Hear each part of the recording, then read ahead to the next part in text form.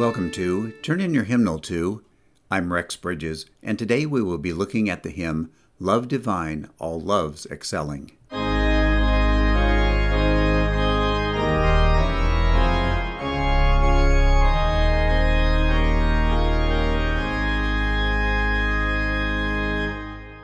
Love Divine, All Loves Excelling, 1747.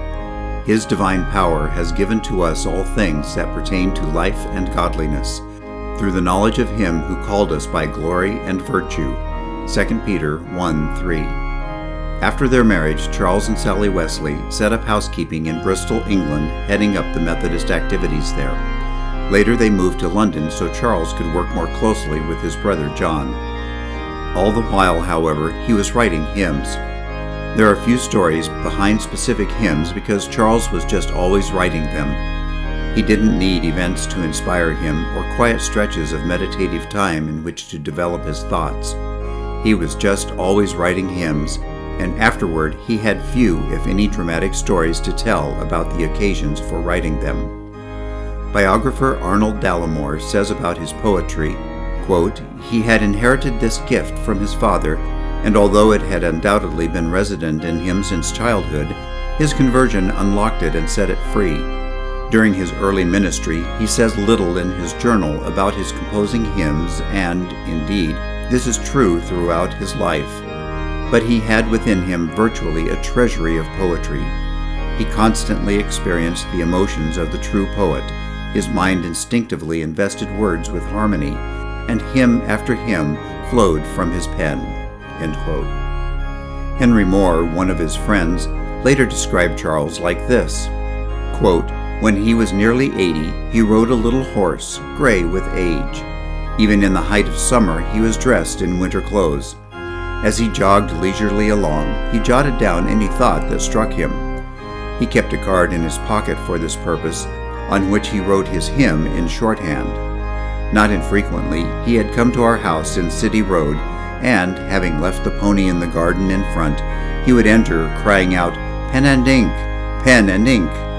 These being supplied, he wrote the hymn he had been composing." End quote. How many hymns did Wesley compose? No one has been able to count them.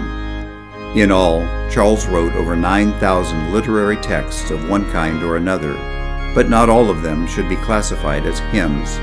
Experts put the number somewhere between 3,000 and 6,000. Among all of them, Love Divine, All Loves Excelling is the favorite of many. Charles' last hymn was dictated to his beloved Sally as he was on his deathbed in March 1788. It was short, simple, and picturesque. Predictably, it, too, became a popular one-verse song among the Methodists. "In age and feebleness extreme, who shall a helpless worm redeem? Jesus, my only hope thou art, strength of my failing flesh and heart. Oh, could I catch a smile from thee, and drop into eternity."